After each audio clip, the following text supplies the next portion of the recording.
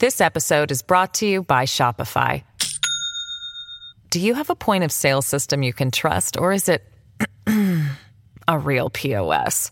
You need Shopify for retail. From accepting payments to managing inventory, Shopify POS has everything you need to sell in person.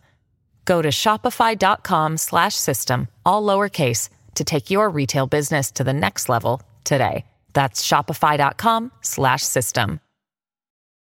Your brain needs support, and new Ollie Brainy Chews are a delightful way to take care of your cognitive health. Made with scientifically backed ingredients like Thai ginger, L-theanine, and caffeine, Brainy Chews support healthy brain function and help you find your focus, stay chill, or get energized. Be kind to your mind and get these nootropic chews at ollie.com. That's OLLY.com. These statements have not been evaluated by the Food and Drug Administration. This product is not intended to diagnose, treat, cure, or prevent any disease. Welcome to the New Books Network. Welcome to New Books in African American Studies, a podcast channel on the New Books Network.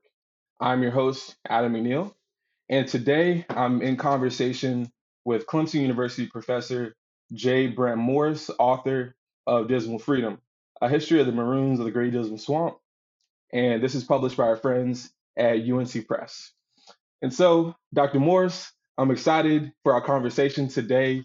And to get us started on our convo, and like I said in the question before we got started, I want to really start a new tradition where, in almost like a poetic space, I want authors to be able to provide a piece of their book that they believe it really centers our conversation.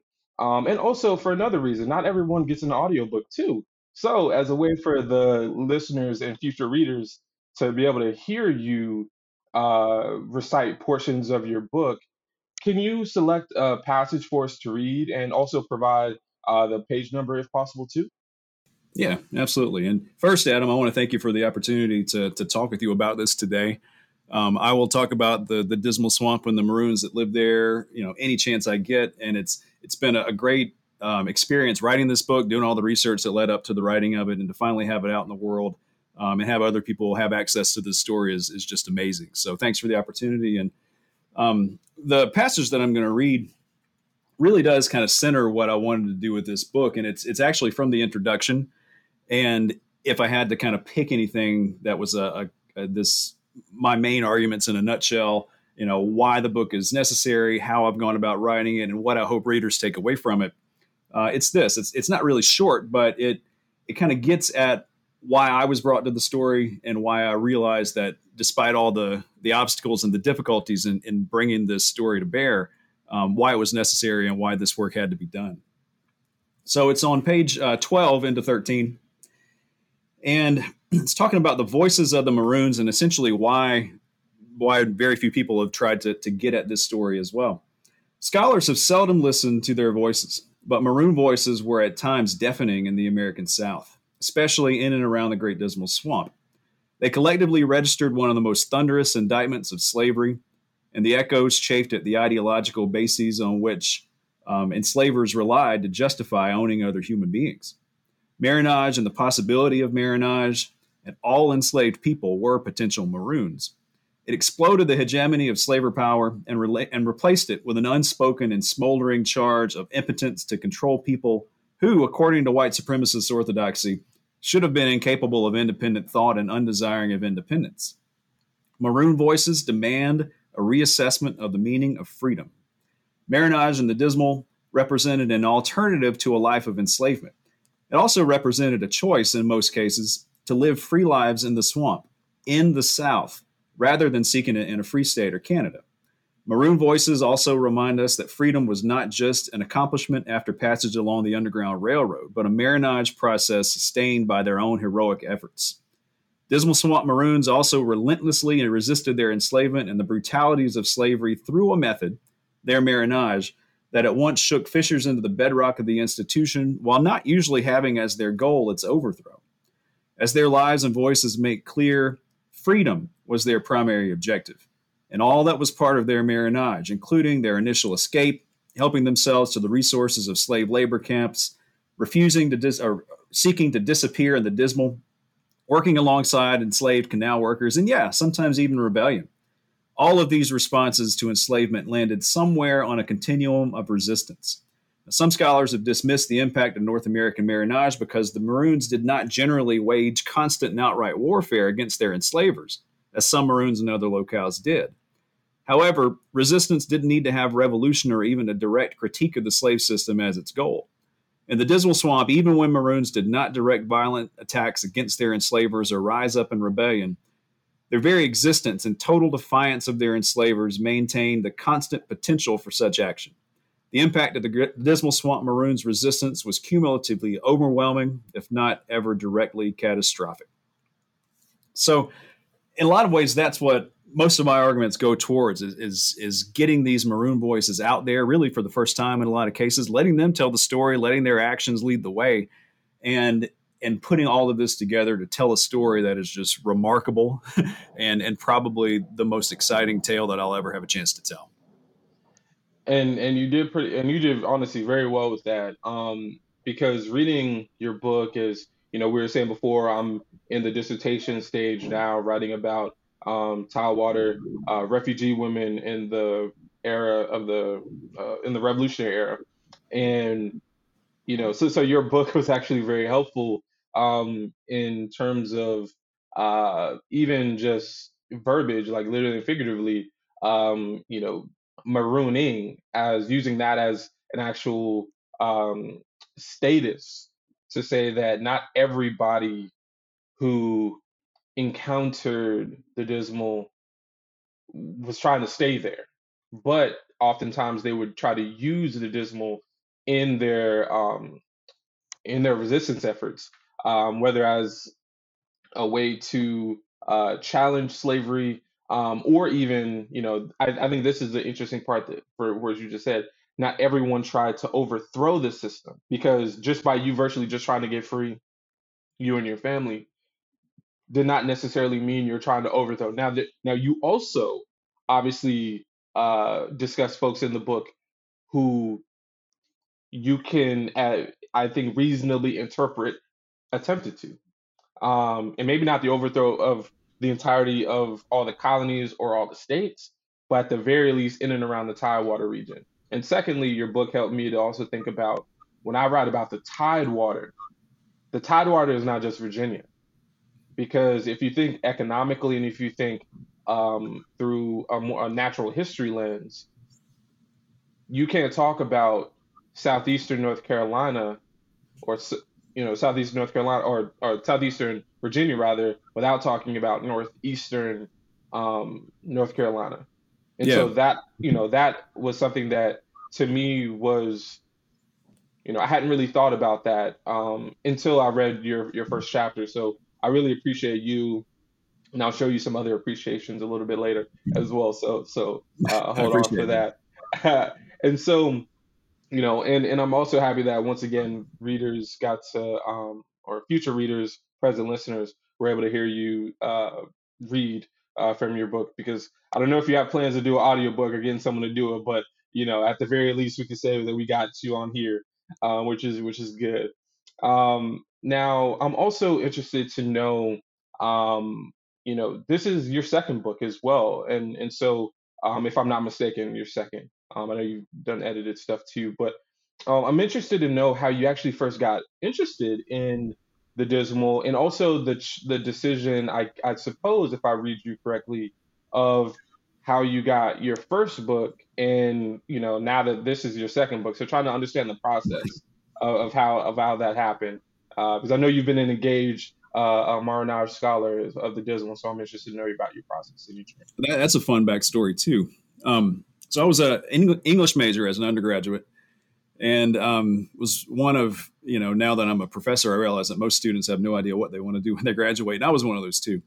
I either wanted to teach or go to law school. Lawyers drove nice cars, made a lot of money. I thought that's for me. But I couldn't decide. And I ended up just not applying to anything, and taking some graduate courses the next year, doing some work, and things that weren't even related. But I ended up going to law school in 2 years after I graduated. And, I would find myself studying for exams in the undergraduate library. And when I take a break, I'd go, pull down American history books off the shelves. And I realized at a certain point that, one, I could be a lawyer and I'd be a pretty good lawyer, but two, I'd be miserable. What I really wanted to do was study history.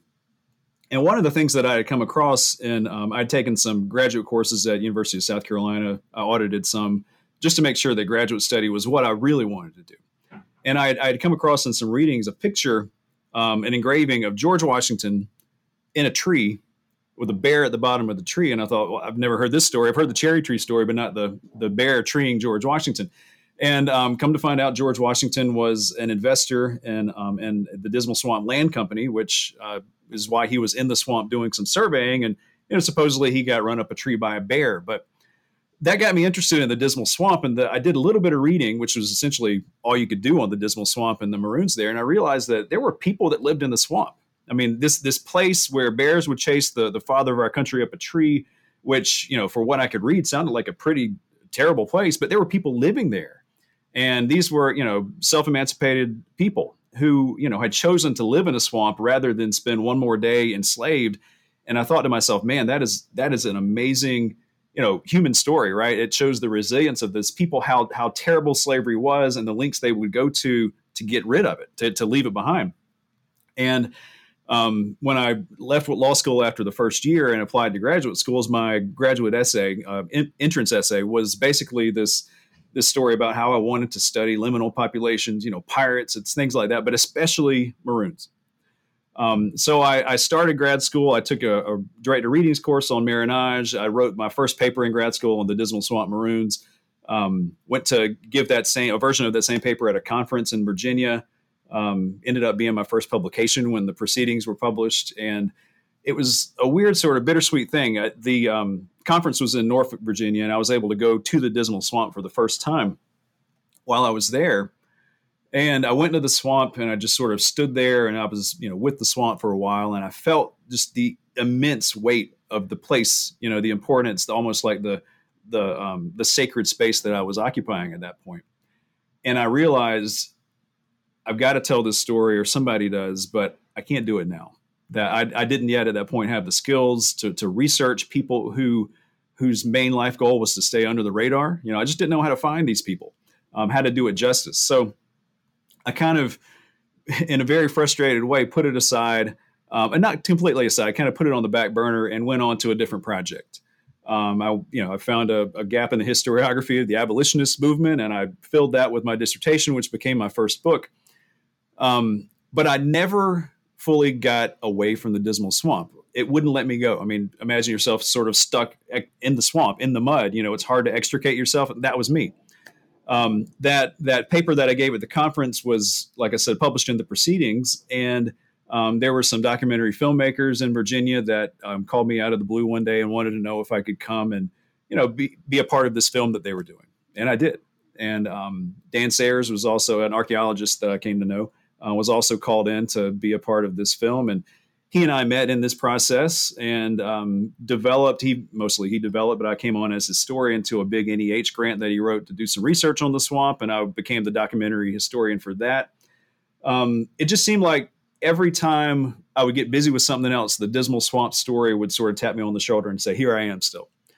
And as time went by, the stack of papers in my office that was devoted to the Great Dismal Swamp Maroons got bigger and bigger, and then it became boxes upon boxes. And finally, when the world kind of closed down because of COVID-19, I had some time, and I decided now is the time to get this all together. I got all the research together, digested it all again, and wrote the manuscript. And it's a long story. I mean, it really did take me 2 decades to get to the point where I was comfortable with knowing how to find the story, first of all, and then telling the story. But it's been a treat to be a part of this Dismal Swamp history, if only to get it out there for other people to read about. And hopefully, I'm pretty sure I didn't answer all the questions that there are about the Great Dismal Swamp Maroons, but other people who are going to follow are going to pick up on some of the things I didn't have a chance to get into and tell in different ways. This really exciting, amazing story. And so you mentioned Dan Sayers for one. Shout out to him. We're going to make sure that he gets this interview as well. But then also you mentioned the NEH grant too, to do research as well, archaeological research. So take us, you know, from where you are now, take us to the Dismal and take us through your initial experiences actually, because you said that after this conference and or during in Norfolk that you visited the Dismal for the first time. Um, but I'm sure that that experience during that conference time was very different than the interior of the Dismal that it seems that you got into. So, can you take our listeners and future readers into the Dismal to help us to better understand the lives, at least as much as folks can see even now in Yeah. the 21st century. So take us there to your initial experiences. Give us the sights and the sounds. So there's currently a road that kind of goes through the Dismal Swamp, and that's where I went when I was at this conference. And I'm standing on this paved road in my blazer and tie, kind of looking out into the swamp, and that was one thing. But the Great Dismal Swamp has been over the last 100 years or so drained to some extent. But originally, I mean, the Dismal Swamp was 2,000 square miles of territory, and it goes about 50 miles inland from the Atlantic. And straddles the North Carolina-Virginia border. I mean, it was the size of the state of Delaware. It's huge. And most of my experience with the Dismal, apart from that quick visit to this, very refined part of the swamp, I guess you could say, was just in the sources, was doing research in different archives and reading old newspapers, looking for any hints and clues that I could about the story. I really got to go in and experience the swamp for the first time with the archaeologists who were part of the Great Dismal Swamp Landscape Study. And that's the archaeology-focused research group that was headed up and established by Daniel Sayers. He was a William & Mary graduate student when we met, but he now works at American University. And this was essentially where the fieldwork was done for his dissertation on the Dismal Swamp Maroons. But it was a team. And it was funded by a 3-year NEH grant, a couple $100,000. Most of that money went to the actual field work itself, which is not cheap, but I got a little bit to do this research. But I was lucky enough to be a part of the second phase of field work in the swamp.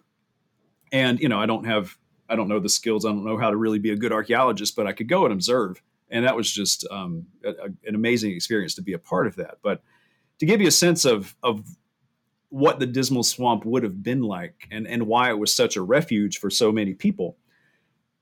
To get to the site of the dig, we piled into a 4-wheel drive Chevy Suburban, okay? And then drove to the swamp, got onto a 19th century logging road, drove at least, I think, 2 miles into the swamp in this 4-wheel drive Suburban, piled out of the Suburban. Everybody got these waders that went up to their chest, snake-proof chaps to put on their legs. Everybody got a bell to scare bears if you came upon any. I had a net for the mosquitoes and the bugs that went over my head. Several people had machetes. And we got out of the Suburban onto the trail and then went into the swamp. And it took about 2 hours to get about 3/4 of a mile into the swamp to where the dig was. And this is, if you subtract the Suburban and subtract the logging road, I mean, it would have taken days to approach this location where this significant maroon village was. So it wasn't just like, you go to the swamp and you're there. It's you make the decision to literally take your life in your hands, to extricate yourself from enslavement. And then you get to the swamp, and the biggest challenge is still to come. You have to survive it. And there's so many interesting aspects of that process of going from the slave labor camps to the swamp itself. There were sentries that were posted around the swamp that would watch you for a while to make sure you were the right kind of person who might be invited into the swamp. There were hidden paths that you had to know how to get to certain places in the swamp. You didn't just show up in the village. I mean, you had to know where you were going to get there or be led there. But it's just, I mean, it was really eye-opening to, encounter a bear, to encounter a poisonous snake, to realize that people that lived in the swamp came across these things every day and it was a regular part of their life. And to realize also that, well, once you're there, that swamp becomes your greatest protector. Those bears and those snakes and those alligators keep people out that would come in to try to reclaim you. So, the swamp in a way is dangerous. It's terrifying, but it's also there as a big natural protector of these people who created these worlds all into themselves. So, as a follow-up here, um, how do you think, because also we're historians, right? Quote unquote. We're trained historians. Historicism, your first person experiences should not, you know, impede your ability to write an objective story, yada, yada, yada. Right? We know it's bullshit, but gotta say it there. Um, but with that being said, how did this archaeological experience help you to write Dismal Freedom? Yeah. Because obviously you could have written it without it, but I'm interested to know how it helped you or aided you to be able to construct your story during COVID. Yeah, well, it really in two different ways. The most immediate way that it impacted my writing of the story was just, you say you're not supposed to take your first person experiences into, but I did. You go into the swamp, and the process of getting to where these people lived in and of itself, it tells you about just what the magnitude is of this journey that people went on, and the risk that they would take. And, I was going in the 21st century, and that was after logging roads had been put in and after the swamp had been drained to a significant extent, et cetera, et cetera. But just to be able to kind of sit with the swamp, you get a sense of, you sit there long enough and you look around and you sort of get the lay of the land. You can start to hear the people, people from history. You can start to envision where they would have been, what they would have been doing.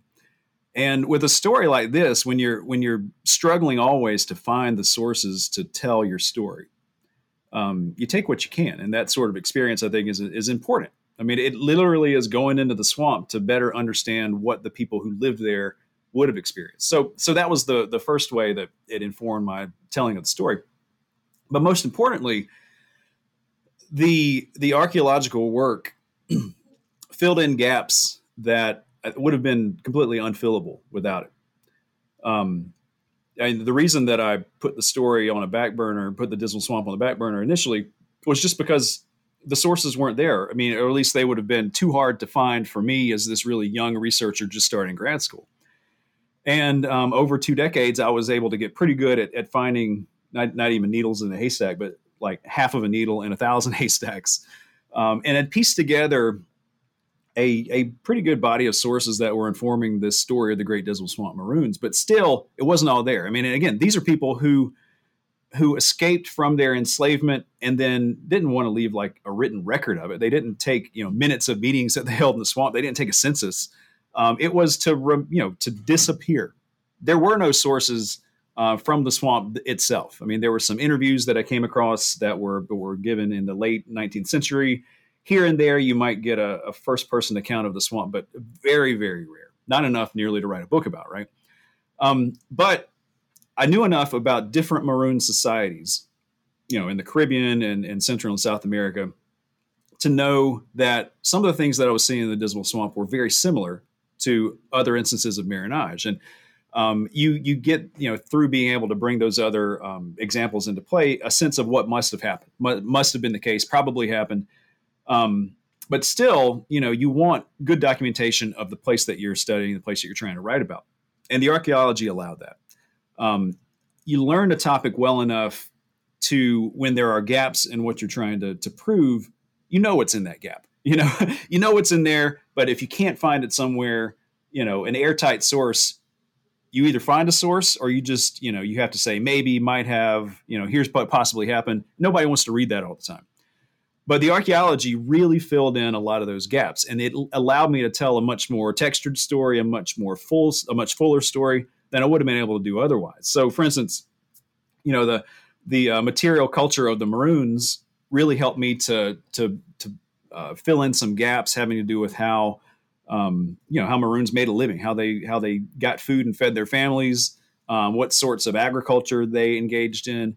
What was really helpful is the imagining of a Maroon community or village. The archaeology was really informative in what these structures would have looked like, what size they would have been, how much territory they would have taken up. And then once you start to be able to piece all that together, you can start telling stories about the lives of people that lived in this world. And without the archaeology, I mean, you said I probably would have been able to tell the story anyway. I don't know. I don't know if I would have been able to tell it in a way that historians who always demand, empiricism, I don't know if people would have bought it. But the archaeology, and really coming at it from a lot of different perspectives from literature, from history, from archaeology, from musicology, and different sorts of approaches, it allowed me to tell the fullest story I possibly could in the best ways that I possibly could. And the result is this Dismal Freedom book. So the archaeology was one of the primary things that I leaned on in telling this story. And without the work of the Great Dismal Swamp Landscape Study, it just wouldn't have been there. I mean, that was the first archaeological work to have ever been done in the Great Dismal Swamp. And it's just it really allowed me to tell a story that I probably wouldn't have been able to do well otherwise. So, and part of the reason why I said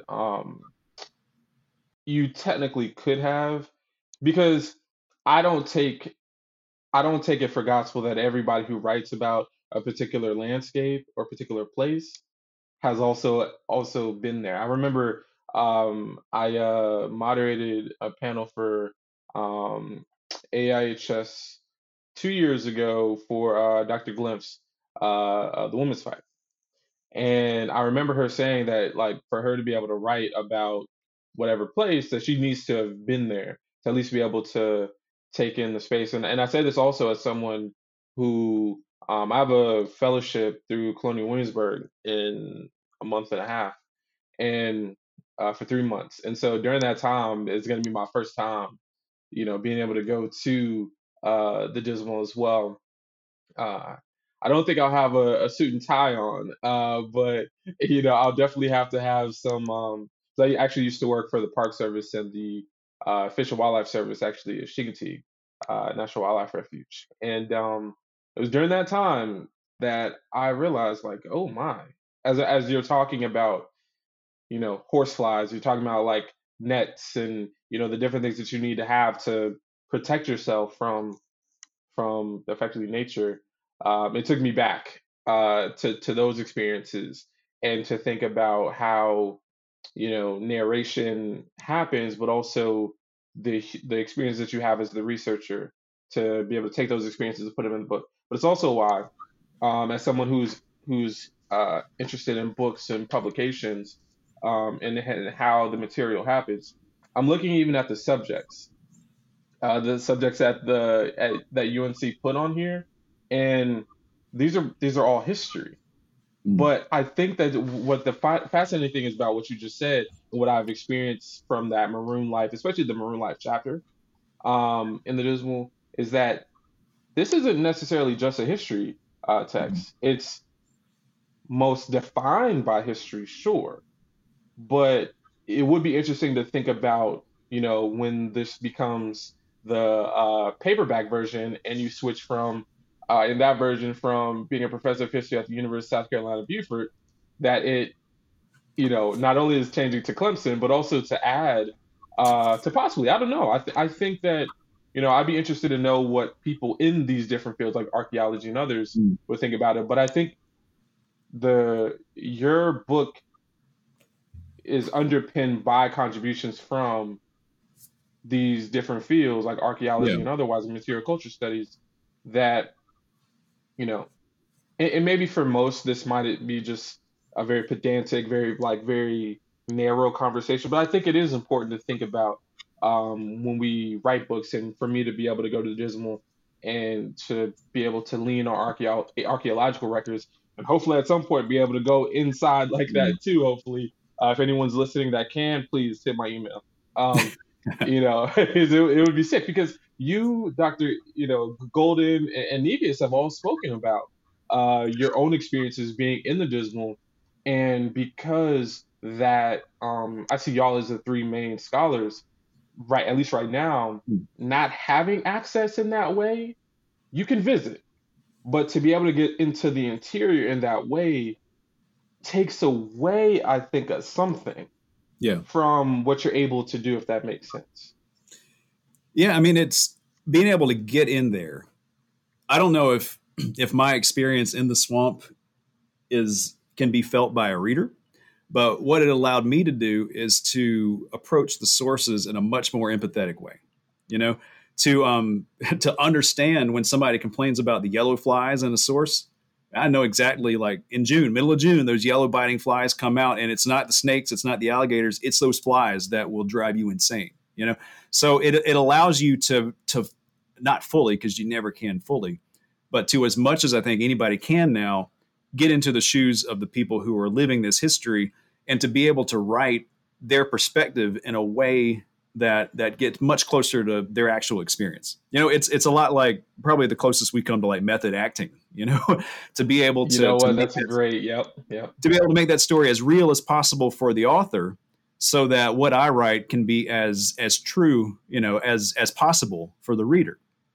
And I mean, I just think that's very important. And like you said, you don't have to go into the swamp to be able to write the history of it, but it helps, you know, infinitely to be able to tell that story. And you know, Marcus and Catherine, they've done the same thing. They've been a part of the field schools, and I know from reading their own work, it's even maybe, you know, somebody else might not know it, but I can tell in the way that they treat a certain source, or the stories that they tell, or the way that they, you know, narrate the scene. I know that they're drawing from their direct experience in the Great Dismal Swamp, and I appreciate it so much more because of that.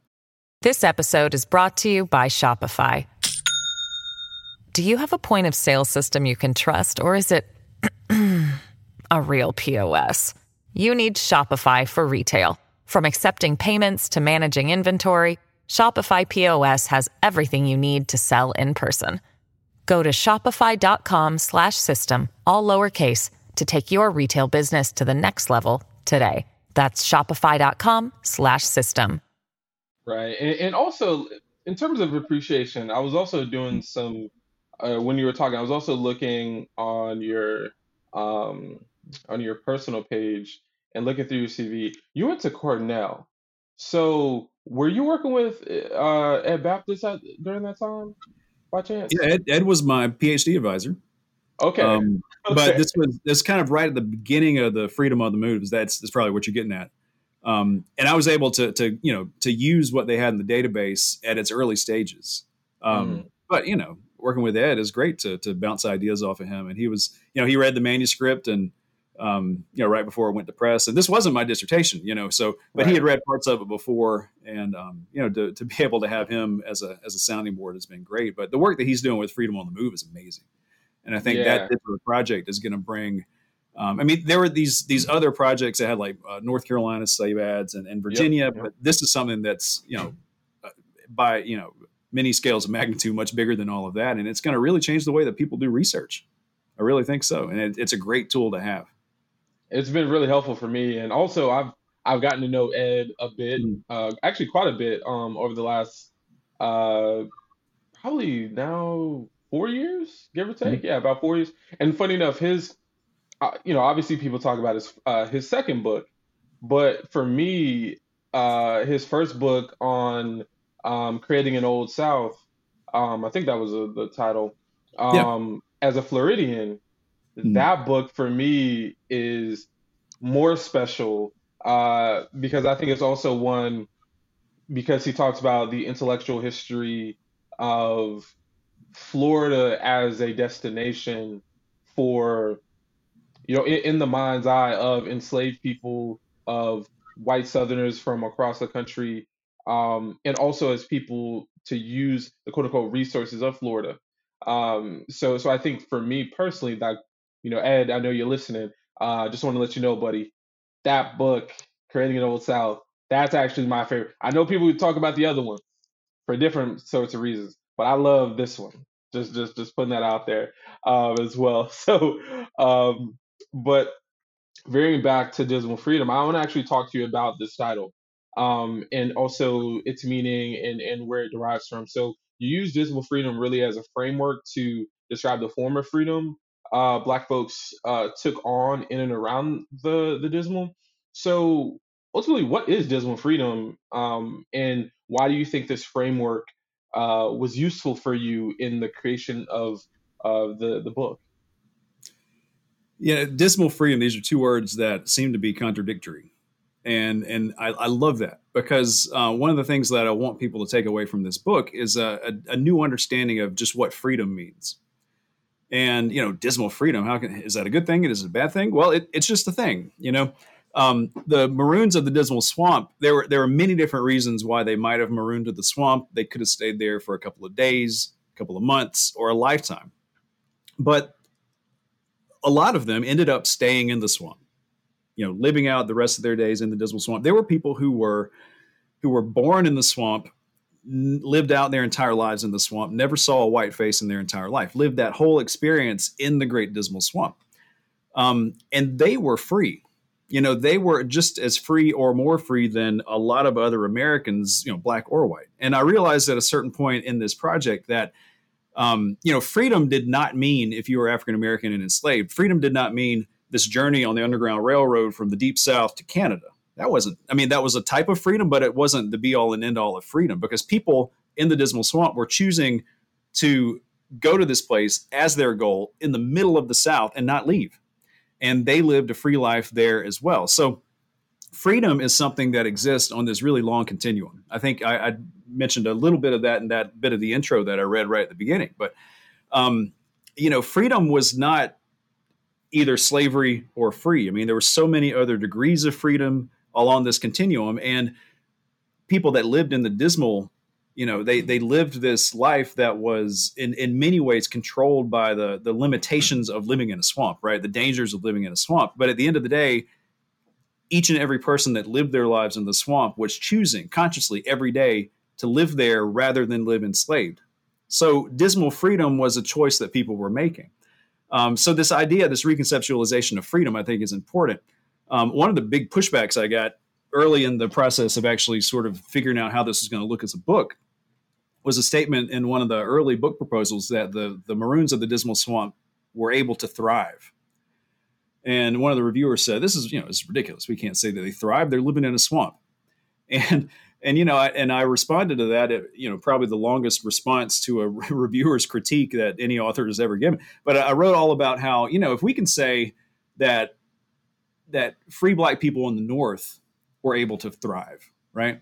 Then why can we not say they were able to thrive in the Dismal Swamp? If nobody's saying anymore that, slavery was something that just destroyed people and was this absolute institution. It was something that even within slavery, there were different degrees of freedom and unfreedom and abilities to have flexibility within the system. Well, the Dismal Swamp offered that as well. And I think this title really brings those distinctions together in a way that makes people think differently about freedom and think differently about the lives of people who were seeking it. And that's actually really helpful to really think about how this form of particular freedom in the Dismal provided something in a way that freedom in the, not even just the North, but we'll just say Canada,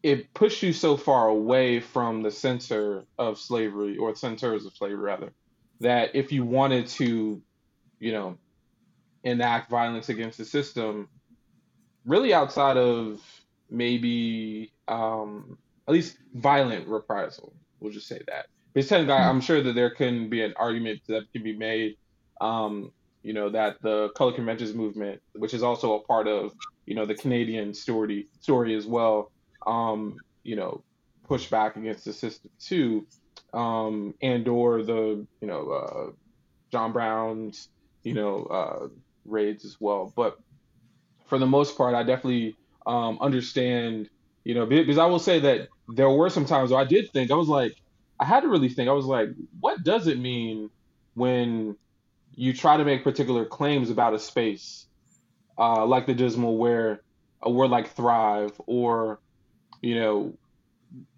because it's the weighing of it, because what does that mean in terms of, freedom? And you even said it before, sometimes more free than black or white people, and to really think about that. And so that's something that I'm going to think more about. And it was something that I did think about when you were reading. So I'm glad that you even brought that up in terms of even pushback, because I think that, it is something that I will be interested to see what people think. Yeah. Because as you say, that this is one of the first. I think you said one of the first comprehensive histories, or might be the first of the Dismal Swamp. I think I read Yeah. in your intro. Um, Dismal freedom was not a paradise, and you're not going yeah, to find a paradise, a viable paradise for African Americans in the 18th and 19th century in the United States. Just not. mhm. But within the swamp, there is no racism. you know, within the swamp, you don't have to worry about your family being nabbed under the Fugitive Slave Act. Within the swamp, you can build your own house. You can call it your own. You can start a family. You can have livestock that are your own. The fruits of your labor at the end of the day belong only to you. And if you kind of forget for a minute that you're living in the middle of the biggest swamp on the eastern seaboard, it actually looks like a kind of life, a type of life that formerly enslaved people could not have found anywhere else. So I mean, there's pros and cons to anywhere a self-emancipated person might land, but you'd be hard pressed to find a place other than the Dismal Swamp that offered as many freedoms as they found there. Yeah, and so also this makes me think about to take readers to the early chapters of Dismal Freedom. I'm really interested to hear you speak a bit more about the multiracial history that you describe, and because the Dismal Freedom is largely about people of African descent. So I'm interested to hear more about what you think in terms of this. What does this multiracial story tell us? A multi-class story too about early Virginia and early Carolina history as well. Before I believe it transfers over to the bifurcation of Carolina. So can you tell us more about that particular story too? Yeah, it's a fascinating story. I mean, the story of the Dismal Swamp doesn't start when enslaved people begin to escape and find a refuge in the Dismal Swamp. I mean, the Dismal Swamp, the first few pages is just sort of the natural history of the Dismal Swamp and how it actually came to be right where it is. But before Europeans show up and claim this to be a new world, it absolutely wasn't. I mean, it was a territory that was utilized by Native Americans and their telling of it back to time immemorial. And the Dismal Swamp was not a place that was necessarily occupied, lived in by Native American groups, but there was a significant indigenous presence in the swamp, whether it was for ceremonial reasons or hunting. So they utilized the swamp just like they would any other landscape to the degrees that were most useful to them. Then when Europeans show up, things start to change, and European encroachment on Native American territory does start driving Native American populations into parts of the landscape that were less useful, I guess, in the eyes of the colonizers. And you do start to see Native Americans not only hunting in the Dismal Swamp, but in some cases taking up residence there, living there, and especially after like the Tuscarora War in the early 1700s, the remnants, the survivors of that war that don't go north, they go into the swamp.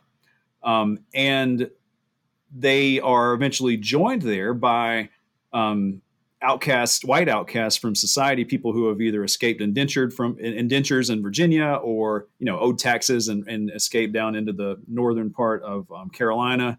They were living near and in the swamp, and then of course from 1619 on, you get an increasing African presence, and escaping African Americans find a refuge in the swamp, and they build on the experiences of those that have come before them, which are Native Americans for the most part, and then some lower class white people who were living in the sort of the lawless northern part of Carolina as well. So it's an interesting class story. It's an interesting racial story. In the early years of the swamp, probably African Americans were a minority there. Now, the multiracial nature of the swamp over time, it becomes more heavily black. But one really interesting thing that the archaeology brings to the fore, and nobody would have realized this except for the archaeology. Here's another example of this. African Americans, Maroons in the Great Dismal Swamp would mine the swamp. I mean, the Dismal Swamp is a peat swamp. There's nothing there's no stone anywhere in the swamp, and everything that the Maroons would have used that was made out of stone would have either had to be brought into the swamp from outside or found in the swamp. And when you talk about Native Americans hunting in the swamp thousands of years ago, sometimes their weapons, their tools would be lost or discarded. And this is one of the things, or some of the things, that Dismal Swamp Maroons would actually bring out of the swamp themselves. In Dan Sayers' words, resuscitate these tools and use them for their own purposes. So Native American tools that might have been broken could be resharpened, resurfaced, and used by a Maroon. And that use of ancient tools, very likely, in the mind of the user, they were aware of this connection. Maroons in the 1850s who were using a tool that was made by a Native American 1,000 years before, fully understood that we are marginalized people. These are the tools that we've made. This is the way that we survive, and that consciousness, that understanding of that continuity between them and Native Americans was really powerful. There's some instances where Native American pottery was incorporated into the architecture and the buildings of the Maroons in the swamp. Could have just been for structural reasons, but probably not. You could find ways to shore up a corner of a house other than using Native American pottery pieces. Dan believes, and I believe him too, that that the Maroons were making this conscious gesture to the history that came before them of incorporating Native American artifacts into their day-to-day lives. I mean, it's really fascinating, and you've got to think that the people that lived in the swamp, no matter when, understood that they were not the only ones who had lived there in the past or would live there in the future.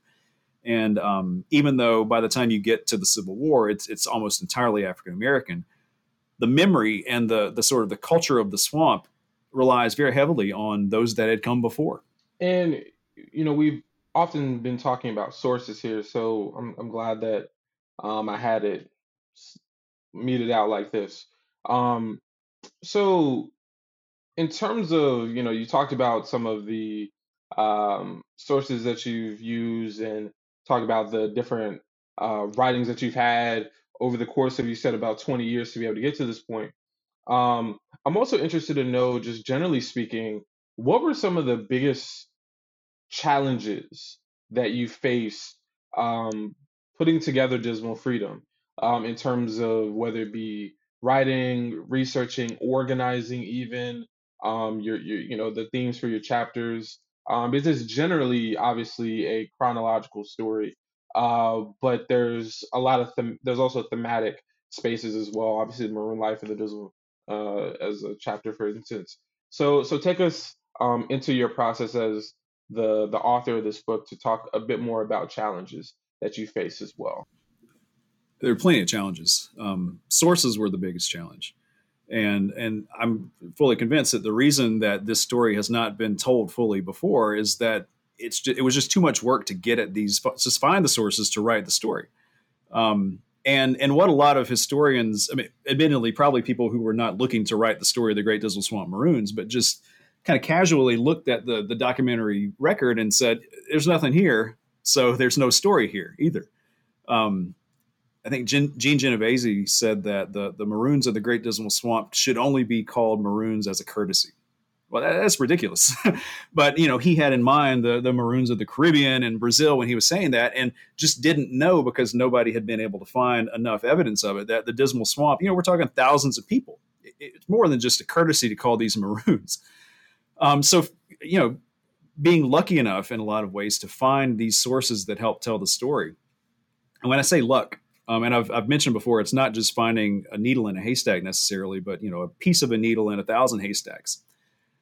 Here's how I've stumbled upon some sources that really informed what I was doing with this Dismal Swamp book. So I was finishing up my first book on Oberlin and the anti-slavery movement, and I was doing some research in Oberlin. I was in the library late at night going through some microfilm, and came across in 1865 in a local newspaper, there was a title of an article that said "Life in the Swamp." And when I read that and started to read the article itself, I probably squealed a little bit. I mean, people probably turned around in the quiet library to see what this guy was making noise about. But there was an Oberlin student who had enlisted in the war at the beginning of the Civil War, And in 1865, his job was to take a census of contrabands in around Norfolk, Virginia. And so he was going, to family after family and sort of asking this series of questions, what's your name, where you're from, how long have you been behind our lines, et cetera. And he gets to a guy named Abraham Lester. And he asks him the standard questions, and he asks him the one about how long have you been behind our lines? And Abraham Lester says, well, 5, 6 years. And he rephrased the question because he thought that Abraham Lester had misunderstood him. And he gave the same answer. And come to find out, Abraham Lester had been a Maroon in the Great Dismal Swamp for 5 or 6 years. And he began to tell this Oberlin student about his life in the swamp. He had met his wife there, married her there, had children there, talked about the type of house that he had built for his family, how they made ends meet, what kind of food they ate, this and that. It was the most amazing source, still one of the most amazing sources that I've ever come across that dealt with Maroon life. You get that inside view of what was really happening in the swamp.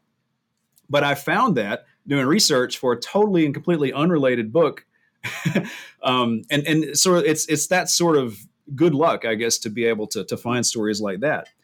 Now, here's an interesting story about that too. So I was doing this research for the other book. So I was happy to find this source. So I scanned the microfilm to look back when I got home.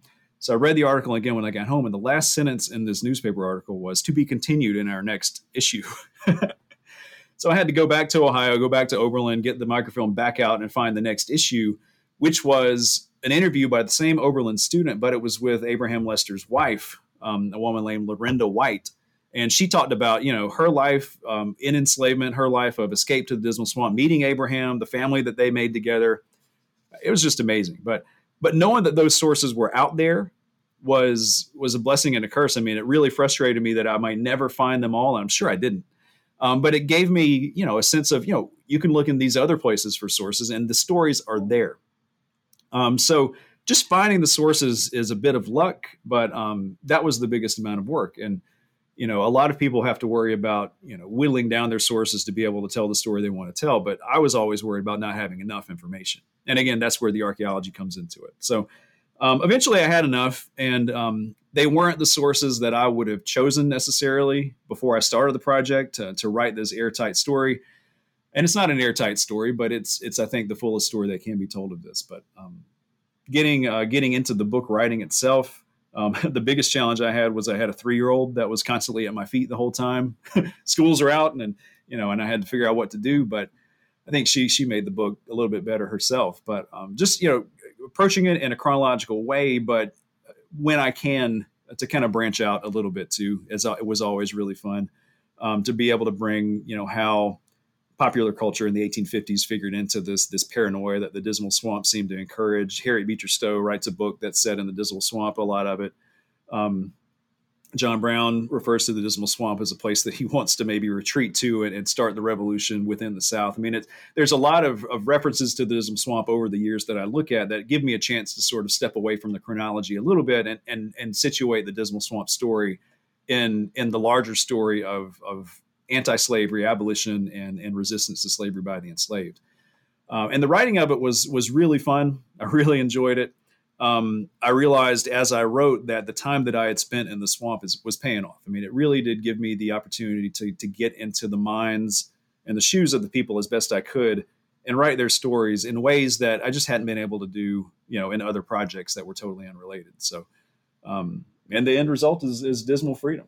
And to hold it in my hand was, it's a great experience too. Any author will tell you when you're able to really hold that book and realize that this is the culmination of so many years of hard work. It's really satisfying, but also for me, being able to do a service to the people that I'm writing about was incredible too. In the introduction, I write a little bit about how, Maroons were, because they didn't fit into this white supremacist ideology, they were always criticized. They were called fugitives and bandits and, desperados. And anytime that people's names appear in the historical record, very often it's as a named person in a fugitive slave ad or in a newspaper article that talks about this stupid rogue who dared to attack somebody on the street or on the road as they, went in their buggy past the Dismal Swamp. I in the dedication to the book, I actually dedicated it to all the named Maroons that I was able to come across in my research, because I really felt good about being able to kind of resurrect their stories, their lives, their names from, the abuse of white people in the 19th century to, a place of reverence and respect at this point for living this history that I'm able to write about. So all of that was a great experience. And, like I said, at the beginning in that little passage I read, the voices of the Maroons is really what I tried to get at. So to be able to give voice to people who have not had that for so long was really satisfying. And I'm also glad that you added the dedication in the way that you did. And because at the end of the day, it's always good to use as many people's stories as possible. And I'm just looking through the names here and just thinking about folks like Venus Dismal, who someone who writes in the Revolutionary era, I definitely know, or Tom Shaw, Suki Dismal, um, Bob Farabee, definitely, along with a host of other folks. And so I'm glad that you added that.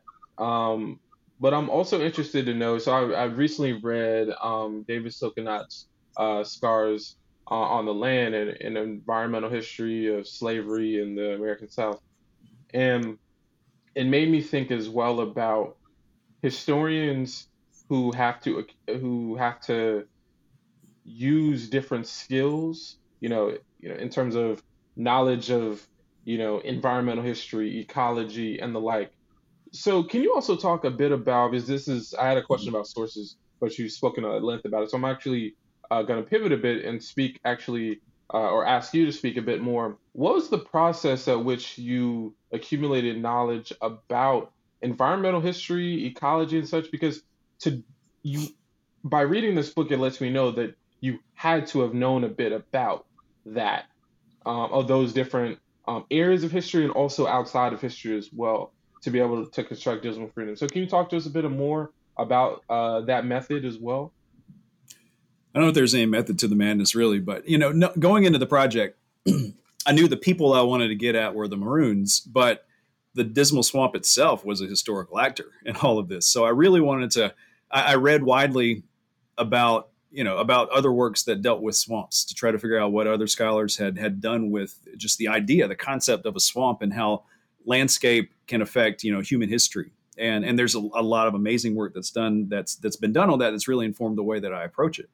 And I realized that it's not just these traditional historical methods, research methods I'm going to have to do. So I read a lot of scientific literature that would have bored me otherwise, but it gave me insight into the flora and the fauna of the Great Dismal Swamp. And people that experience the swamp write a lot about what they saw and what they witnessed, and they usually had no idea what they were writing about. You come across often references to lions and tigers in the Dismal Swamp, and wasn't that at all. I mean, probably bobcats, right? Is what they're dealing with. But you are able to put, actual facts with what people thought they saw, and the scientific literature from the 1800s all the way to the present was heavily informative of the way that I approached this. It really, that more than anything, helped me to figure out just how people lived in the swamp. There were very few sources that I came across that actually said, for instance, what the Maroons ate. They eat, right? But so what is it that they eat? With the archaeology, the swamp is so acidic that anything organic basically didn't survive, or very little survived. So you're not going to find a lot of bones to be able to tell what they ate, or remnants of food. You do have sources that talk about gardens, but in a very limited sort of way. So by reading, outside of disciplines that I'm really comfortable with, I was able to figure out, what crops grow in this general geographic location. What crops grow best in a very acidic landscape, and it was able to figure out what they were very likely growing. And that was able to help me figure out, how many calories they would have had to consume a day to be able to live, how much area and space they would have needed to plant. And still, it was a hard question to answer. And then nobody had really been able to figure out, how did these people survive they had livestock, they had crops in the field. The answer was cattails.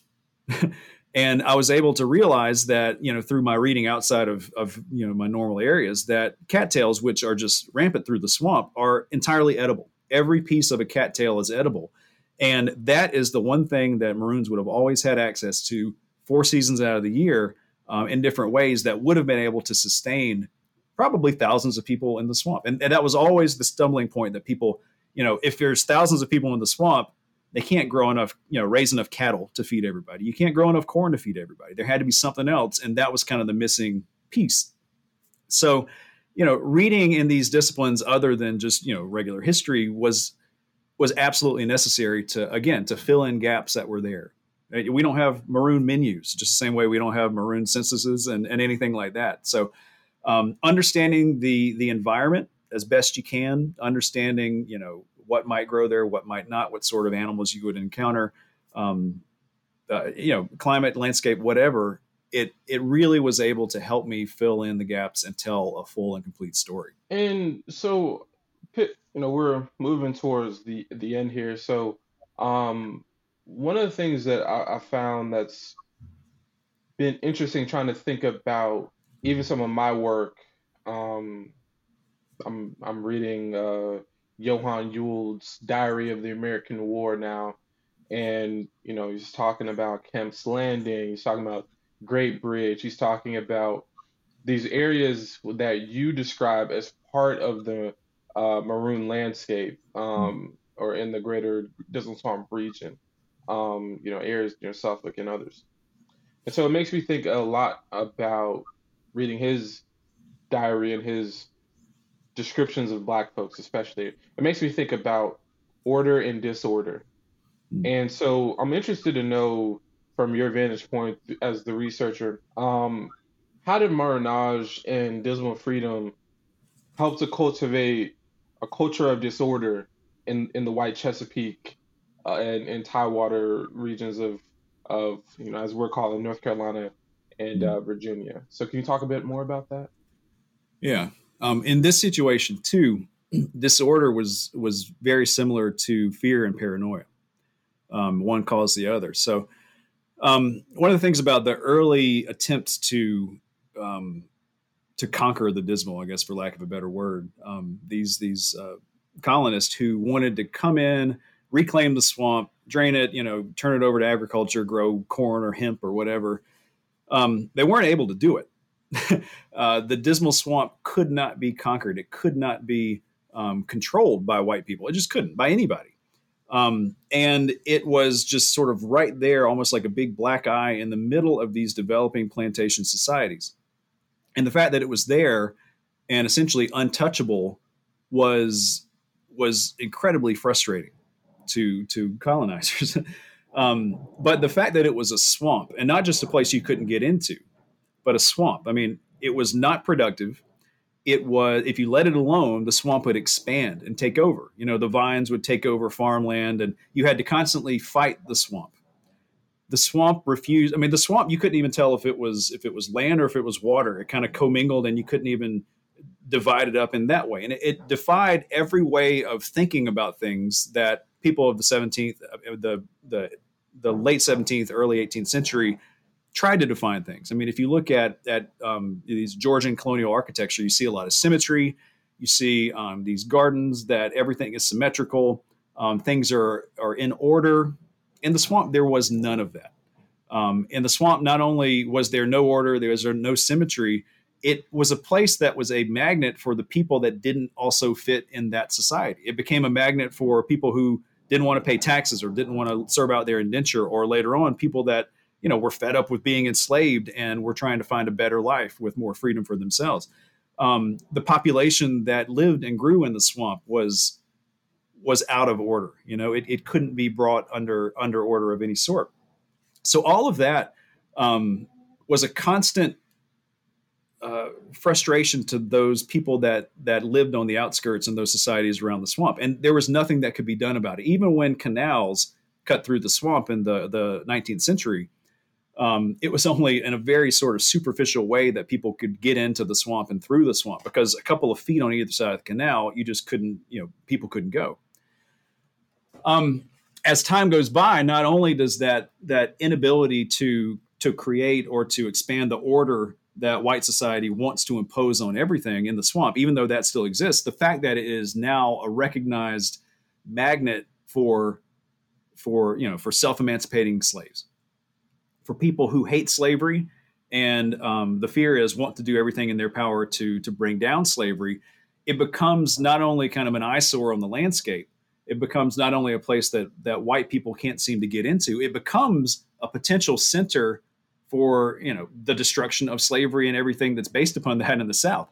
And over, white people and African Americans refer to the Great Dismal Swamp in terms of natural disaster. That there's an earthquake that's going to happen. It's going to be centered in the Dismal Swamp. That it's like a volcano that is just waiting to blow up. And it becomes something psychologically that just becomes more and more unbearable to white society that surrounds the swamp, in a lot of different ways. I mean, the people that are running to the swamp, that are living in the swamp, these are African Americans who, if you believe, the white supremacist ideology, they shouldn't be capable of making independent decisions on their own. They will not survive if they're not constantly under the beneficent influence of good white civilization, right? That they don't really want to be free, that they're not going to work if they're not compelled to work. Well, here you have people who are deciding that they don't want to be enslaved anymore, that are able to get into the swamp and survive places that white people can't, who are raising families, building structures, literally thriving in the middle of the swamp. And, they are living lives that do not square with that racial ideology. It's terrifying, because that's what the justification for slavery is resting upon. So not only do you have the growing numbers of people in the swamp, you have growing numbers of people in the swamp who represent everything that slavery should not be. And then one more step, the fact that enslavers, I believe, always recognized a shared humanity in the people that they enslaved. Not a respect, but most enslavers did not think of their enslaved people as just property, as chattel property.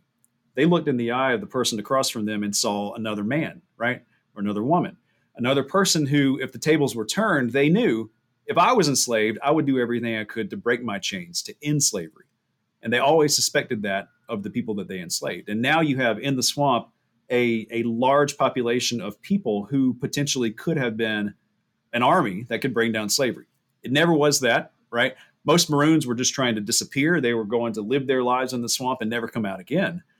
But the fact that the people on the outside didn't know what was happening in the swamp, and the fact that their paranoia and just fear of what angry, formerly enslaved people were plotting and planning, it just made, the idea of slavery in the Tidewater area almost unsustainable. The prices that people would buy and pay for slaves in the area was depressed. The security that people had in their slave property was considerably less than other places, because if you're going to amass on a slave labor camp a large number of enslaved people next to the Great Dismal Swamp, that's a magnet. It's going to draw off some of your property. The value of the enslaved people you have is less because they're no longer actually secure property. There's a lot of different things, a lot of different elements that come into play.